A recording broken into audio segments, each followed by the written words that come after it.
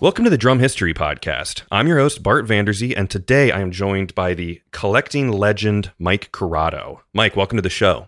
Thanks. I appreciate it. Sure, yeah. It's you and I met at the Chicago Drum Show in 2019, which I guess is the last one that that happened when we're recording this because it's 2020 and the world has gone crazy. And right. I'll never forget. You gave me your business card, which was actually a tuning key that had your name and information engraved on it, which will always be the coolest thing, the coolest card I've ever gotten. Cool. Good. Yeah. So, Mike, you are just you are one of those people who's just kind of a name, like the Corrado Collection. You're synonymous with really some of the finest drums in the world. I would love to hear about your collection.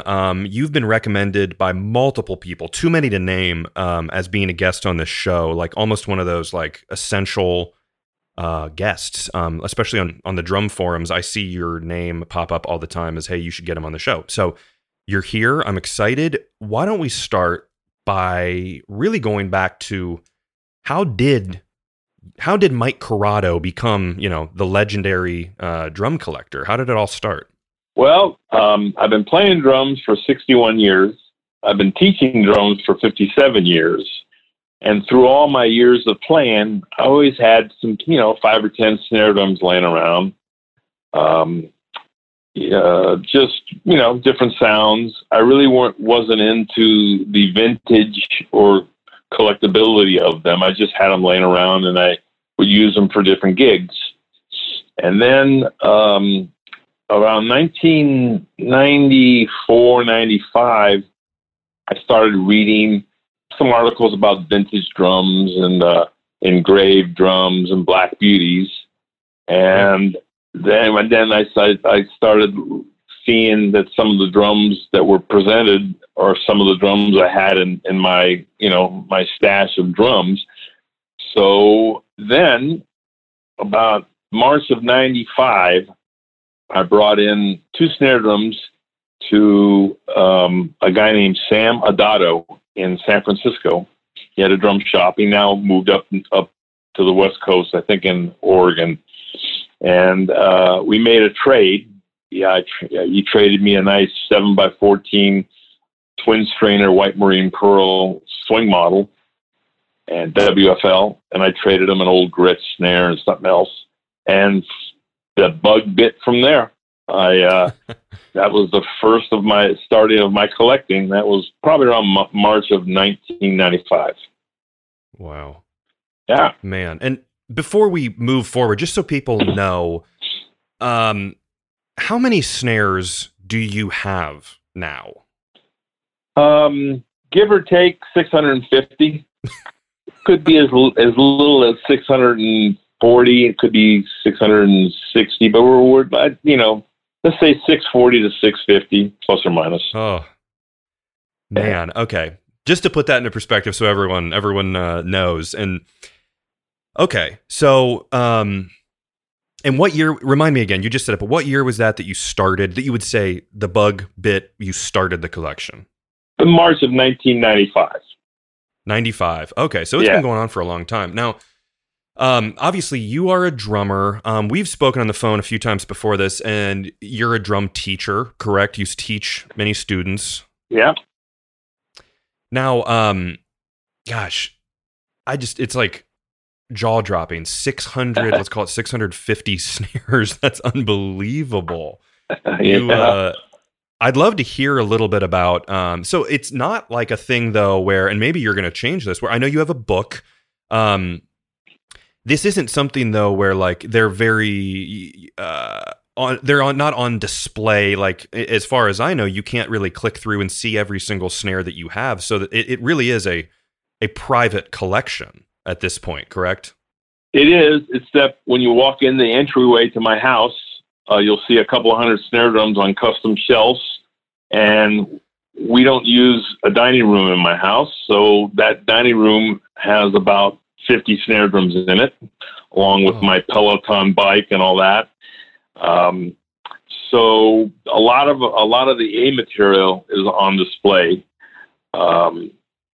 And I I have friends that come by and see the collection, or fellow collectors if they're in town. They come by and see it. So, and then in the garage, I have some cabinets that I have a couple of hundred snare drums in, that snare drums with the rare finishes like peacock pearl and rose pearl that shouldn't see the light of day continually. So they're in nice dark cabinets, but they're, available to show people. And then I have some drums in storage, just like some old duplexes or kind of collectibles, but, just old stuff, or, the nickel over brass snare drums. That are should be in a collection, but then it's not the A material. Yeah. Your like D material is probably nicer than my, A material. It's unbelievable. So, and I got to ask, you are married, correct? Yes. I've been married 31 years. My wife puts up with it. She's actually everyone's wondering that. She's kind of legendary amongst collectors. For if you look up an old drum magazine, they had an article about me you'll see panned shots of my entryway that they showed the photos, and you'll get an idea of how the setup is at the house. But my wife is definitely legendary amongst collectors. She puts up with my craziness. I pay for it in other ways, as other collectors will probably know. But it works out so far. Man, yeah. I mean, I have an old Japanese kit in my kind of front hall right when you open the door, and I thought I was like living the dream. You're next level, man. Wow, that's unbelievable. So I think it'd be kind of cool. I want to do a couple things. I want to hear about some of your favorite snares, how you collect these, but maybe you can tell someone, I don't know if it's even tangible, but like let's say like, all right, so me, I want to maybe get into collecting snare drums. What is a good first thing I should do? How do I get into collecting valuable, rare snares? Well, a lot of things are swimming in my mind, but I'll just kind of not in really any order. Sure. I found over the years having a good network of friends and fellow collectors has really helped. But the price paid for that is those fellow friends and collectors that I've done deals with. If you do honest deals and come through with your end of the deal, these guys are going to want to do business with you again. Yeah. So I have a nice network of friends and collectors that if they find something that maybe they're not interested in, they'll alert me, as I will for them. I'm not into 60s Gretsch drum sets, although they're great and I totally respect what they are. I just don't collect them. But if I see things like that, I'll call my good friend Steve Maxwell. He deals in that kind of stuff, and vice versa. He'll alert me of a Black Beauty that's available or something. So again, just to answer your question, if you get that nice, list of friends that contacts, then you're getting calls here and there. Even if it doesn't pan out, I always appreciate the call. And a lot of times, if it doesn't work for me, I can turn them on to someone else that might be interested. Yeah. So that's one way to start getting a collection. The drum shows are always help. eBay, I've found a lot of great snare drums on eBay. I mean, a lot over the years. That's interesting to me because I'm 30 and I feel like eBay was huge, and maybe it kind of went more to like so I'm wrong, obviously, but it went more to like Facebook Marketplace, Craigslist. eBay's risky because it's being shipped and there's a lot of fake stuff on eBay. But you're telling me that like, no, eBay is where it's at. There's lots of good stuff on eBay to this day, right? Yeah, I found some great drums, some of them I've paid up the wazoo for, and some of them I've gotten for a steal. They're out there. The thing with eBay is very pro buyer. So, if you get something and it's not right, I mean, you can file a claim, and, it's kind of unfortunate, but the seller gets docked right away. And that's good to know. Yeah, but aside from all that stuff, a good straight deal where you see a cool drum, you put your bid in. I like to snipe it. I'm kind of a sniper, so I actually found a lot of drums. I mean, explain what sniping means while we're on that. Well, it's you wait till the last couple of seconds, and then you throw your bid in. In the old days of eBay, you had to kind of have I have a little atomic clock next to me there, so I got the accurate time. Nowadays, eBay has a thing where you're bidding, and it shows a little time clock next to it, how many seconds, how many minutes left. So, wow. There's other ways too. There's another concept is you just throw in your bid, and just your bid is the most you want to pay. And if it ends up being the winning bid, then you're the winner. If it doesn't, you don't win. Or the other thing they have is the buy it now. If you really want it, I've gotten things like that because I really wanted it. Just buy it now. You pay a little more premium, but you knock everything out of the way and you get it.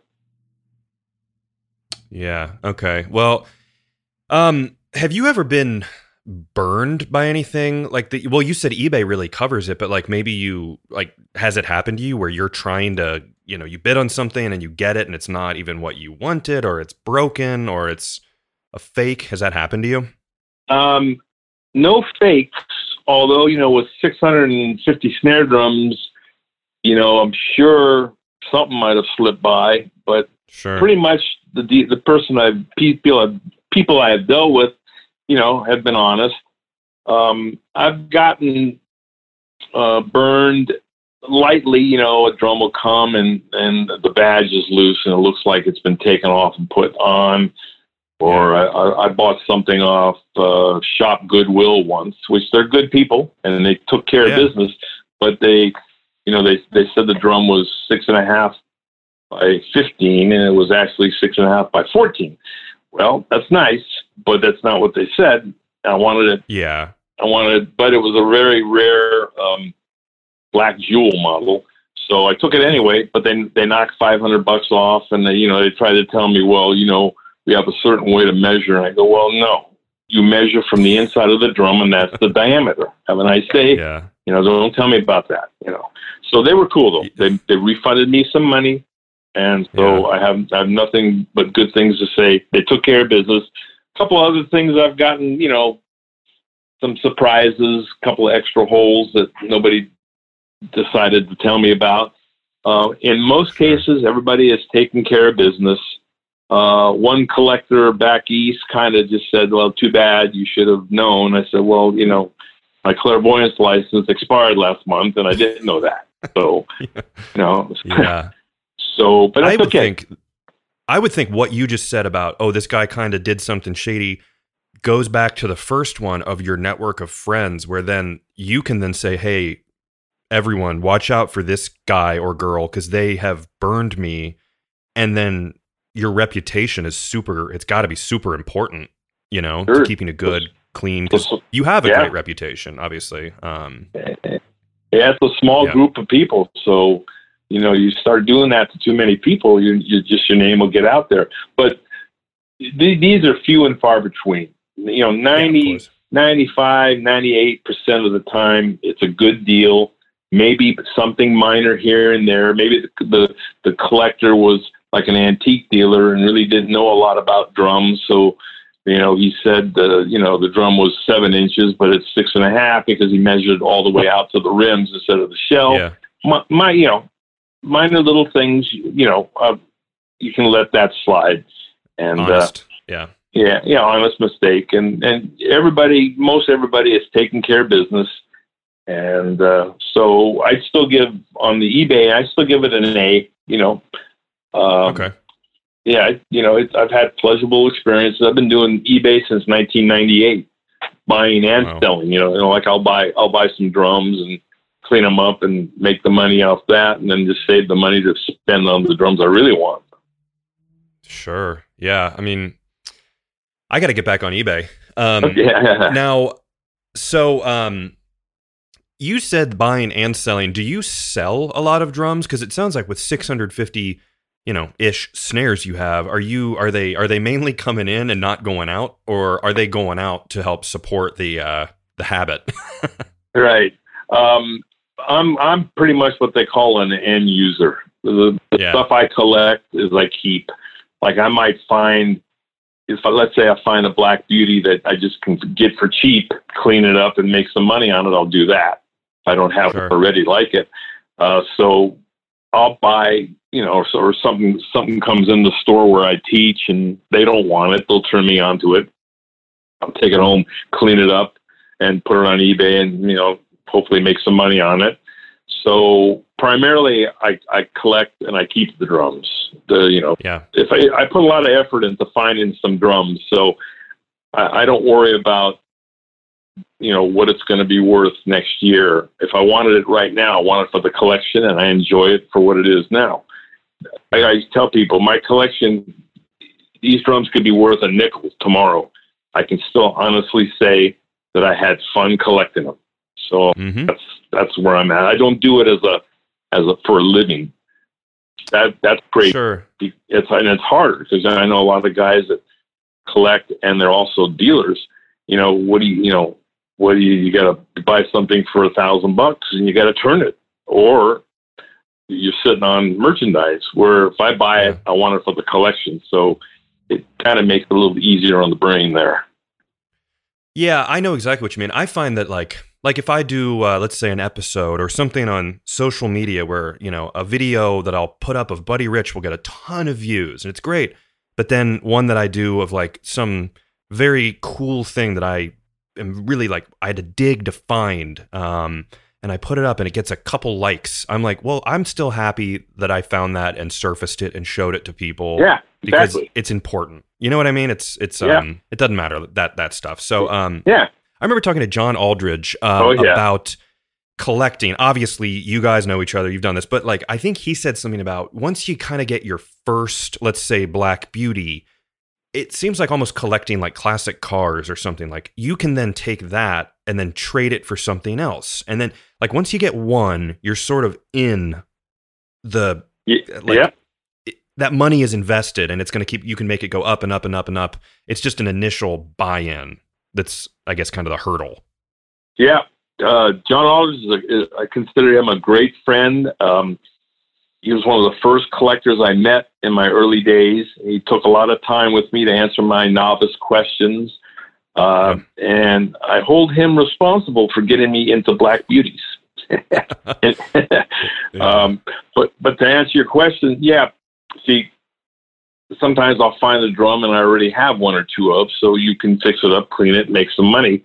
But I tend to collect, I like to collect sets of things. So I like to collect a 4x14 version, a 5x14, a 6.5, and then in the 6 lug, in the 8 lug, and the 10 lug. So I like sets of things. That's very cool. And I know, I think Mark Cooper talked about it on the show of like collecting Slingerland, a matching banjo to a matching snare or drum set from obviously very early on in Slingerland. It's, that same kind of like. Mark has, I think I've seen, he has a sea green banjo and I think a rose banjo, and those match up with the sea green and the rose pearl Slingerland. Yeah. So I've seen those. Absolutely. Now, are you only snares, or do you have some? Obviously, you have a drum set, I would imagine, but do you collect drum sets as well? No, if I started collecting drum sets, I'd have to come and live with you because I'm already pushing the limit here. I do have a couple of drum sets. I have one packed up, and then I have a couple at the drum studio where I teach. Yeah. But I primarily, my main thing is I collect vintage snare drums. Also, Got it. just a side thing to that, I collect, old drum keys and old sticks and old drum pads and catalogs and things like that. But Cool. drum wise, I collect just snare drums. Yeah, that makes sense. You're right. Yeah. Drum sets are obviously you can stack them, but they're very they take up a lot of space. So yeah. Okay, now I love getting your I'm on getting your email list. You send cool. out to people who are on there. You get your you send out, and they're in, I should say, in Not So Modern Drummer. You document your finds and your hunts and you know and what you've done to these snares. So I just think what you're doing is just kind of like a like how people can follow along with your journey is super cool. I would love to hear a little bit about maybe, let's say, top 5 or, whatever, top 3 of kind of the holy grail. You can't believe that you got it. Snare drums. Yeah. What would those be? Well, that's a rough one because it's hard. I'll try to limit it. There's so many that are in that. There's so many that are in the top 5. If I could say it that way. Top 100. Right. There you go. That's better. Well, a snare drum that I really like from the 20s is called the Gold Engraved Triumphal model. I've kind of studied a little bit, and to my kind of checking out who owns what, and my searching, I've narrowed it down that there's 10 of them so far out there, and I kind of know where they all are. So I like to collect Triumphals. I've never heard of that. I'm Googling it now, obviously. So it's Ludwig. Yeah, it's Ludwig. It's gold. It's gold plated. Everything's gold plated. The shell is engraved. The lugs are engraved, and the rims are engraved. It was kind of like Ludwig's flagship snare drum. So I collect Triumphals. I like those are my top snare drums. Not many around. There's only 10 of them out there, so not a whole lot that I know of. There could be more, and Uncle Elmer's born in Oklahoma, but right now I've found where 10 of them are, and 6 of them are in my collection. So I know where the rest are. Well, before you move on to number 2 here, let me ask you, and this is probably no one can answer this kind of question, but if there's whatever you said, 10 of these snares in the world, so far, okay, but so that's my question. Is like Ludwig made a bunch of them. No one knows what happens to them, but like that's so interesting to me that like obviously Ludwig made more than 10 snares. They must just get. I mean, obviously, again, no one knows, but they must just get lost to like floods, or they're in a barn, or that's just such an interesting thing of like, where are these snares? Where did they go? That must drive you nuts. The last Triumphal I bought, this lady, it was in a pile of garbage in the house that they bought. The guy left the house and left it. It was on top of the garbage can. This is a rare drum, and the guy was just going to throw it away. So that's what happens sometimes. So these drums were $125 or so back in the early 20s. So that was big money then. So it's safe to say that they didn't make many of them. I've been told by Harry Cangany, a noted collector and historian, he thinks they made about 12 of them. That was his opinion. And that so far, makes sense because I've only come up where there's 10 of them. Again, not that there's any more somewhere else, but they just haven't surfaced. Jeez. Yeah. Man. And I look online and it says some of them were made in 1928, which obviously the following year was the Great Depression. So that is a killer on, the luxurious snares. Yeah, the 25 is the models with the 8 lugs or 10 lugs, and then 10 lugs, there's a couple of the supers, and obviously those were out in the late 20s also. Yeah. So, and then I got a couple of 6-lug triumphals. So early ones. And so people know, because it's kind of, I googled triumphant. It's triumphal. TRIUMPHAL is what you'll triumphal. Yeah. Search. You'll see it in the old Ludwig catalogs. They up in the front, they'll show the different options. You can get the deluxe hardware, which is the copper with the gold lacquer, or chrome if it's after 1929, or nickel. And then they'll have they'll mention gold. They might even mention triumphal, where everything's gold plated and engraved. Yeah. Yeah. Wow. There's one on eBay that I see for $13,500. So I might snipe that. All right. No, I'm kidding. Oh, yeah, my God, no. I would be in trouble. But okay, so what's number 2 on your list? Well, I have a Gladstone. I have a original Gladstone. It's in my book. It's the Charlie Cordes model. Charlie Cordes was Billy Gladstone's mechanic, the guy who put everything together. Oh, wow. And it's gold. It's a 6x14 gold lacquer with all gold hardware. And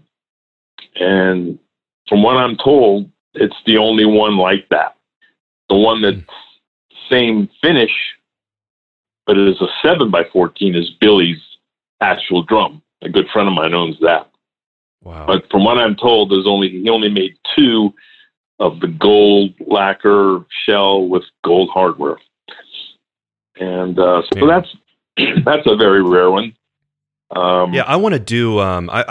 Dom Famularo did a episode about Moeller, Gladstone, and Stone, which was kind of touching on all of them a little bit. Yeah, I think I need to do a Billy Gladstone episode because his snares are just some of the most.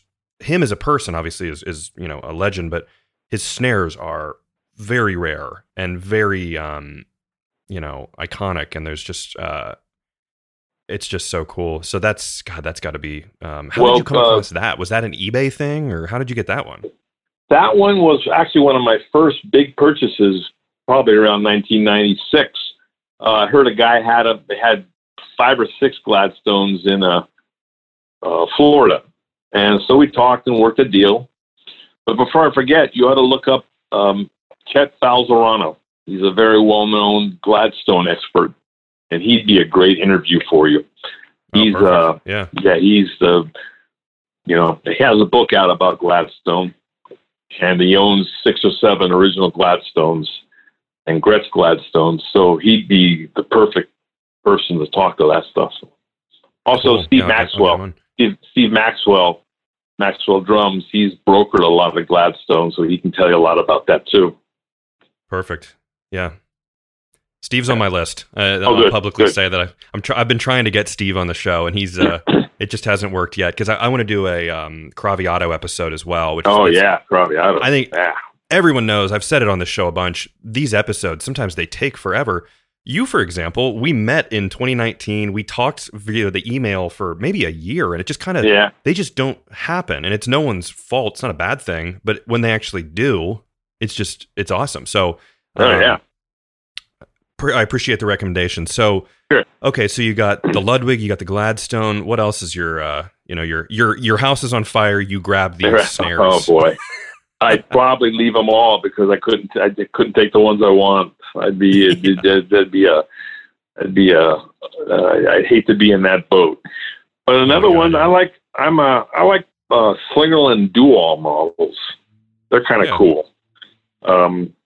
They're the same concept as the Ludwig Super Ludwig model, parallel mechanism on the bottom, but they're much rarer because they got sued by Ludwig because their mechanism was too close to Ludwig's, and they went to court and Ludwig won, so they had to cease and desist. So there's not many Slingerland Duals out there. Of the Duals, the one that I really think is a holy grail is it's a black engraved Dual called the Radio model. It's the only one I've ever seen. Again, not that there's another one somewhere, but at the moment, This is the only one I've ever seen.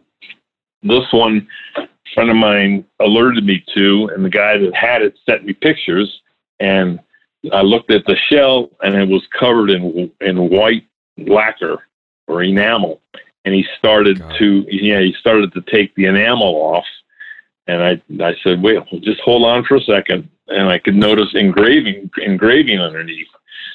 So we struck a deal, and I just said, just send me the drum. Here's your money.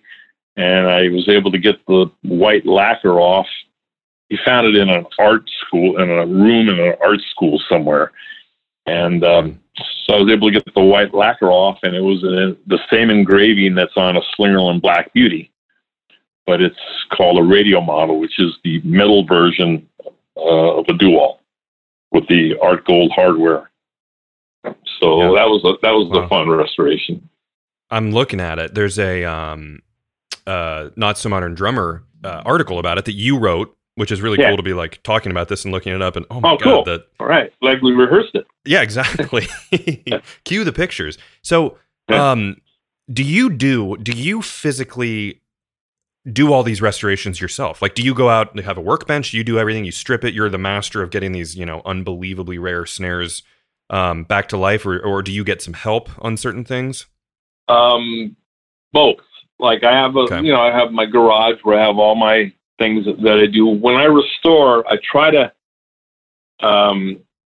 there's kind of three ways to go. You can leave the drum as it is, or you can do some kind of, restoration, or you can totally make it brand new looking. I kind of keep in the middle.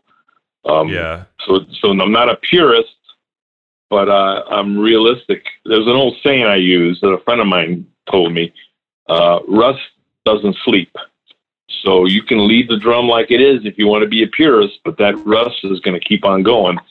So I get rid of the rust, clean up the hardware. If it's nickel over brass, polish it up. If it's really, sometimes nickel gets that patina that you just can't polish out by hand. So I'll bring it to my platers, and they got the big polishing wheels, and they don't replate it. They just polish it up. It's called coloring. They just bring the nickel back to life.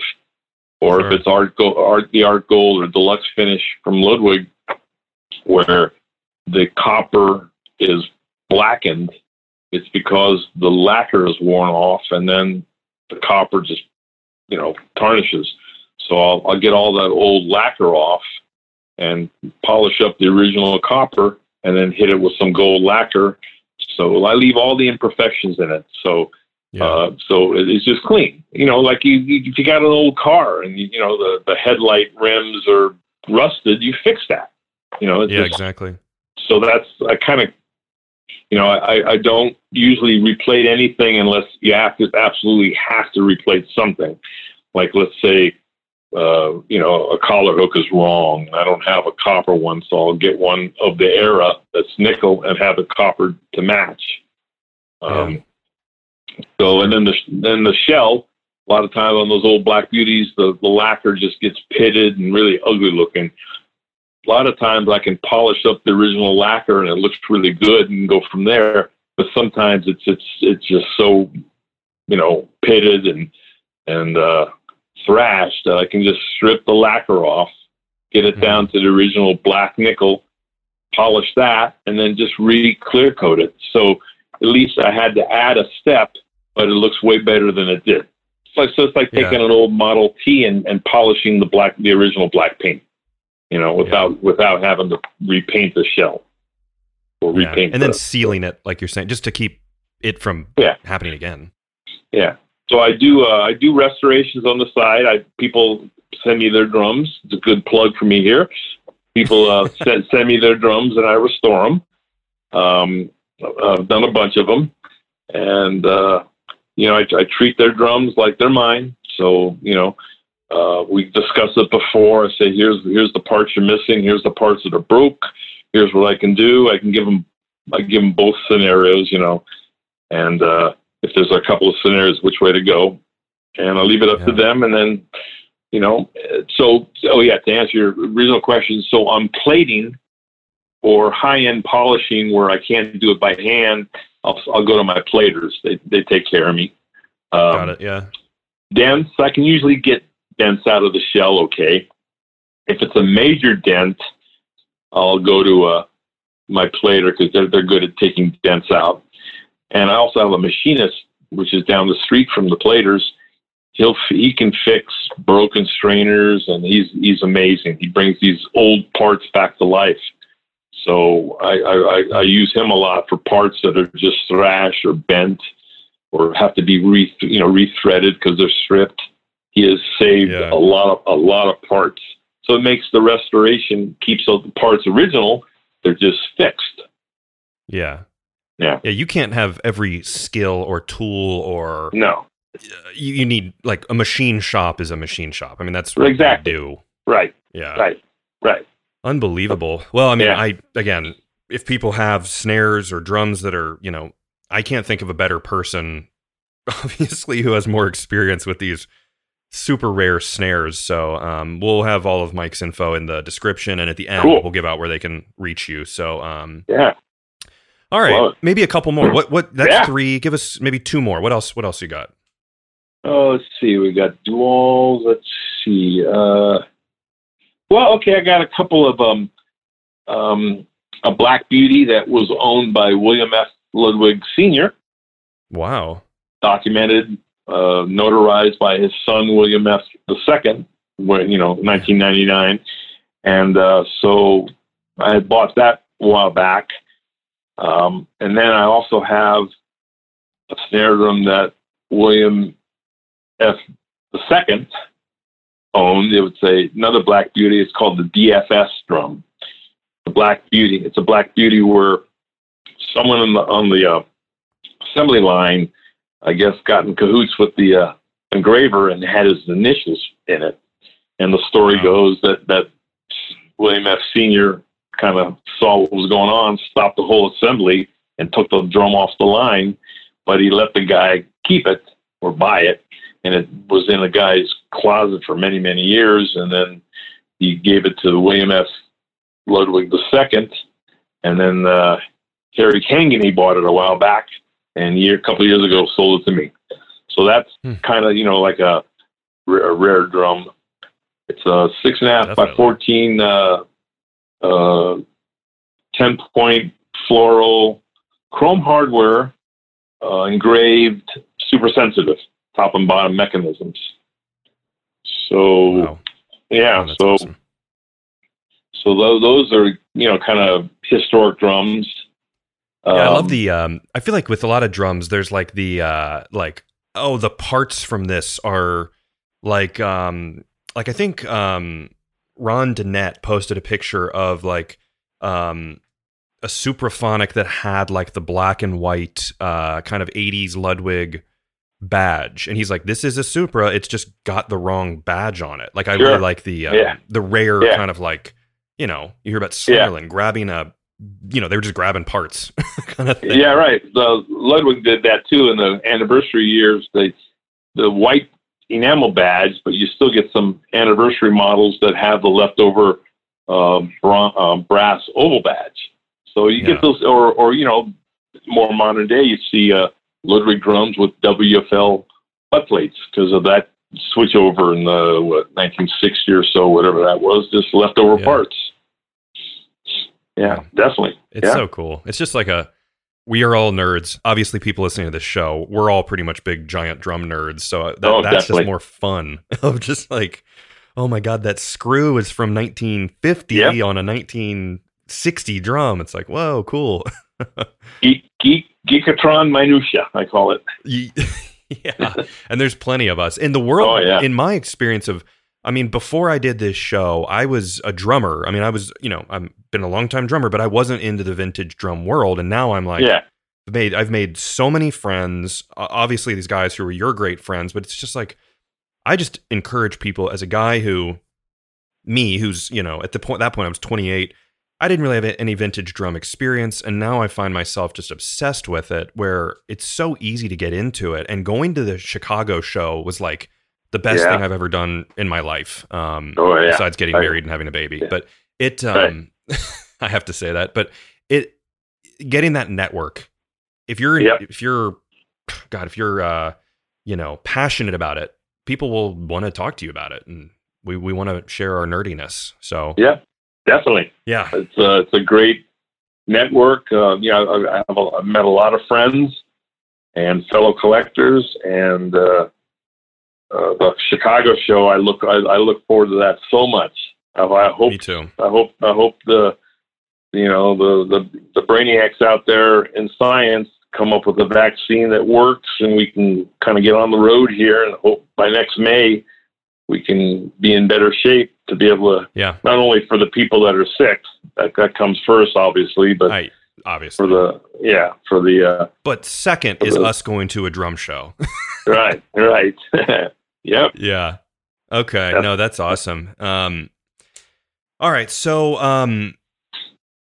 I want to also just mention Jim Messina has been such a big, he always, he shares your stuff a lot. And Jim is we were talking a lot there for a little, and then things got crazy with COVID and everything. So, I just want to say, Jim is such a big, proponent of yours and sharing your information, and, with Vintage Drums Talk. So, so many cool collectors. I just think that you guys are, it's like the legends of collecting.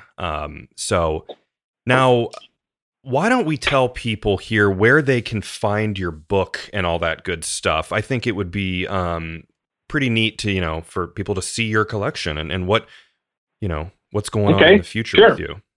Well, first of all, you can see all the latest stuff I do. Not So Modern Drummer. It's free online. Go there and you'll look under the writers. You'll see my name. Also, the two drum forums that I participate, Drum Forum, DFO, that would be, and then the other one is Vintage Drums. So I contribute a lot to those.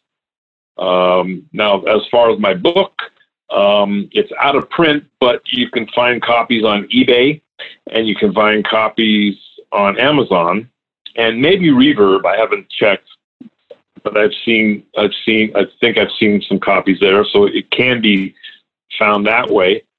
I'm not sure if any dealers still have leftover copies. It's probably unlikely. But the two main ways is eBay and Amazon. Okay. Called cool. Vintage Snare Drums, the Corrado Collection. That's great. Yeah. Man, I don't know if you ever think about it, but I know people would love to see it. You got to start like a social media page for Instagram and just post a picture of a snare every day. If you do that, you have years of content. Actually, since you mentioned that, thanks. I have on Facebook, I have Mike Corrado Vintage Drums and Restorations. So you can see a bunch of stuff there. Yeah, so it's Mike Corrado Vintage Drums and Restorations. I'm on Facebook. Cool.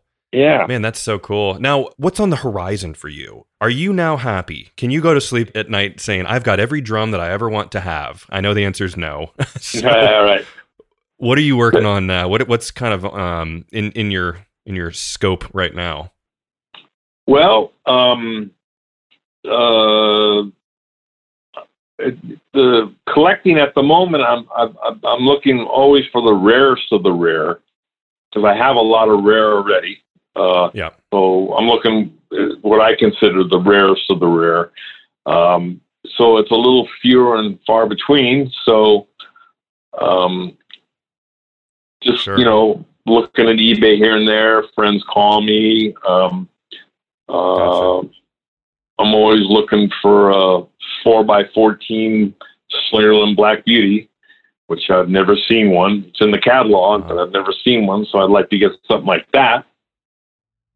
Yeah. And does that happen? Can I ask you, does that happen where maybe they make something that they put in the catalog, or they prototype something, but it actually doesn't exist in the real world? Like, could that happen? I'm probably that could happen. I don't think it's out of the realm of possibility. I would hope that if they put it in the catalog, at least one of them was out there. Yeah, for the picture.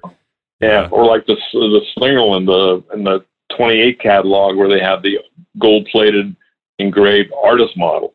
I've never seen any of those. You can see the 4, 5, and 6.5 10-lug nickel over brass artist models, which is the same exact shell. It's just not engraved or gold-plated. So who knows how many are, again, the 1920, in the early 20s, money was scarce, and, to spend 125 or so for a gold-plated drum, that was probably half a house. So yeah, seriously, like a car. So, I mean, it's that conversion rate that because you see that sometimes where these snares that were that amount of money, and it's kind of like a head scratcher because it's like, but these are for a musician who, by default, we're not making millions of dollars, hundreds of thousands of dollars playing the drums. So how are you buying it? So, okay, that's interesting. All right. And just rare, I'm looking just for rare drums, maybe oddities, that, like a while back, I found a 6-lug White Marine Pearl Radio King. Oh, wow. Yeah, so they're just kind of odd. I like the oddity stuff. Mostly American. I have found a couple of European drums that were cool that I bought because they're odd. And so just to answer your question, I'm kind of just looking, for the rarest of the rare, wherever those may be. Yeah, gotcha. I just did the quick math. 120, or I didn't do the math. I Googled it. $125 in 1923 equals $1,878 in 2020. So, okay. Holy cow! Oh, that's actually the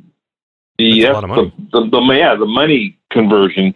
But as far as what the drummers go for, it's another story. Oh my God. I mean, no, of course that's just saying in that day and time where, again, this is like, people were making, I don't know, but like $5 in a day or something like that. Yeah, really. So it's, I know. That's wild. Okay. So, now, can people see, do you display at the drum shows, or do you more just go looking to buy? Do you bring anything with you ever? I can't remember. I don't think I saw you, displaying anything. No, I sometimes I'll bring, some photos. Sure. For a while, I brought before I started doing articles on Not So Modern Drummer, I brought a bunch of photos in a binder. But I just, I'm going there just to find stuff, to schmooze and find stuff. Yeah, totally. Yeah. Now, this is probably a totally random question, but I'm assuming that you have to have, like, all of your drums, I would assume, are insured. So you can't have 650 drums and not have, insurance for your drums, right? Is that some sort of special thing? It's probably a weird question. No, I have homeowners that's pumped up a little bit because of the drums. So they, a catastrophe is a catastrophe, but other than, like a fire or something like that, I have coverage. Gotcha. So I'm somewhat taken care of. Okay. I live out in the San Francisco Bay Area, so it is earthquake country, but it's not tornado country. No. If I'd hate to, be in Oklahoma and have 650 drums flying in the air to the next county or something. That would be a drag. Yeah. No, you don't want that. Right. No. Cool. Yeah, because there's all those little things that you don't think of like, I mean, there's, like you said, building custom cases and protecting these things. I imagine temperature control is obviously very important for some of these moisture, It's not so much moisture. I have air conditioning, so it's cool because if it gets warm and then you put the air conditioner, you can hear the calf heads adjusting. You hear little pops and cracks. Yeah. And so in the garage, like I said, the drums are covered, it gets a little warm out there, but they're in a garage and they're, once in a while a bottom calf head will split just because of the elements, but Sure. but pretty much here, and I live maybe 12 miles from the ocean, so there's not a whole lot of sea breeze coming in. Yeah, So really. there's, Wow. So Yeah, it's that's interesting. it's the weather out here in the San Francisco Bay Area is pretty mild. Yeah. Now I'm just like, as we wrap up, I'm just throwing random questions that come That's to okay. my mind at I'm you. fine. Now, do you replace calf skin heads? Do you get new like if it's got broken heads and it's a 1935 drum, are you replacing top and bottom calf skin heads, or are you kind of converting to a modern Mylar drum head? I put calf heads on all my vintage drums. I put calf heads. This is another thing with having a nice network of friends. Like when I go to the Chicago show, one Chicago show, a friend of mine had 15 calf heads that he brought because he knew I'd want to buy them. So Nice. Yeah. I have a stash of hundreds of calf heads that I pick from.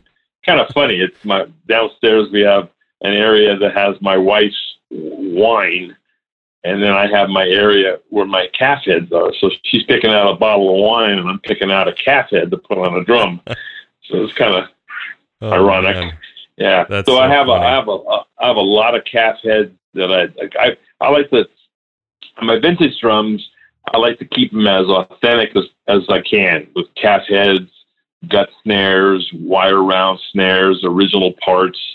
On my modern day snare drums that I play, obviously they're built, they're used, with modern day heads and snares and things like that. But on the showpieces, I like to keep them original. Of course, sure. God, it would just take you out of it to have a 1923 drum with a brand new Remo Ambassador on it or something like that. Well, if you're gonna play it, I have no. But if you're gonna play it, sure. Yeah, sure. If you're gonna play it, put some pure sounds or some good, whatever snare wires that you want. Mm-hmm. I know Canopus makes some good snare wires. Pure Sound I use some good top and bottom heads. Sometimes on those old strainers, you got to replace the strainers. So what I do, Ludwig makes a P80, and the tabs on it do not match the hole pattern for an old nickel over brass snare drum that would have a P338 on it. But a friend of mine has a jig that he made that can split, push out the tabs. So on let's say you want to make a player drum or a drum that maybe has an extra hole or two, and you're just going to make it a player, you can keep the original hole pattern for the strainer and put in the altered P80. That'll be a little more hardier anyway, because some of those P80s come undone when you hit them really hard. Sure. So like that, you just on certain drums, if you're going to play them, you have to put the good heads on them, because I don't like the sound of calf at all, but I like the originality of it. Yeah, I've seen some. Who is it? I think it's Indie Drums, INDE. They do something where there's the movable, like on their strainer, there's the movable. What would you call it? Holes for the screws, where it would actually be, you can move it and slide it to fit your vintage drum. Oh yeah, which is kind of a cool that's idea. good. I'm sure other people I've seen that too. I think Ron Donette does that too. I think so too. Yeah, absolutely. Yeah, that's a great idea. So you don't put extra holes, because maybe you have an old snare drum that just the strainer is not working right, but you want to keep it. You want to still keep the integrity of it. Put that new strainer on it, kind of hot rod it, and go play it. And say, after a while or something, you want to sell it or something, put the original strainer back on, and everything's good. Jeez, well, we live in a great time to be collecting drums. Oh yeah. So, man, Mike, I think this has been a really great episode to just kind of hear about your collection. I mean, you're obviously a legend in this world, so I think that people should take some time and check out CurattoDrums.com. That's CUROTTO drums.com. You can find Mike on Facebook at Mike Curatto Vintage Drums and Restorations. And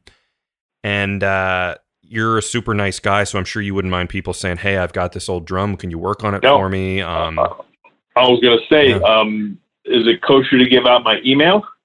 Oh, of course. Whatever you Okay. Whatever you want. That's the best one. It's Mike at CurattoDrums.com. Great. And if anybody has questions or people looking to sell something, hey, I buy drums. Questions. I do that because in the early days when I started collecting, there were certain people I called, and they took their time with me to answer my questions. So I don't mind paying that forward to totally if I can. And again, I'm honest enough. Hey, if I don't know, I'll put you in contact with the right person that knows.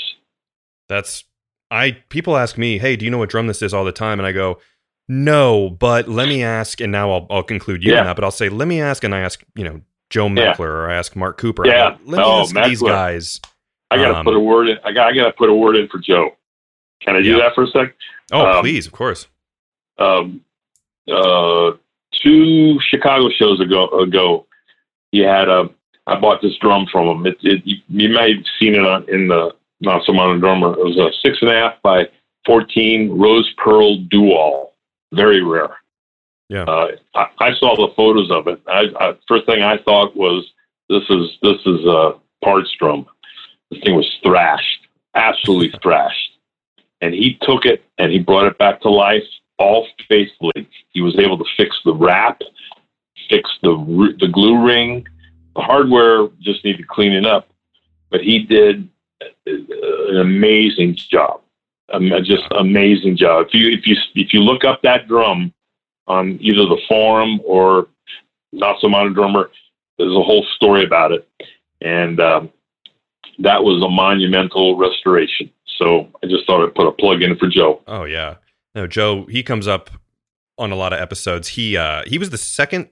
He's on episode number 2, and right now, oh cool. At the time of recording this, episode 69 just came out. So that's wow. 2 years later. He was actually the first person I talked to on the phone when I started the podcast about, hey, I have this idea. He did a World War II episode. So yeah, shout out to Joe. But yeah, awesome, Mike. Well, I can't tell you how happy I am to have had you on the show. It's been a long time coming, and everyone can go and check out Mike. So, Mike, thank you for being here. My pleasure. Anytime. I'm always here. If you like this podcast, find me on social media at Drum History, and please share, rate, and leave a review. And let me know topics that you would like to learn about in the future. Until next time, keep on learning. This is a Gwyn Sound podcast.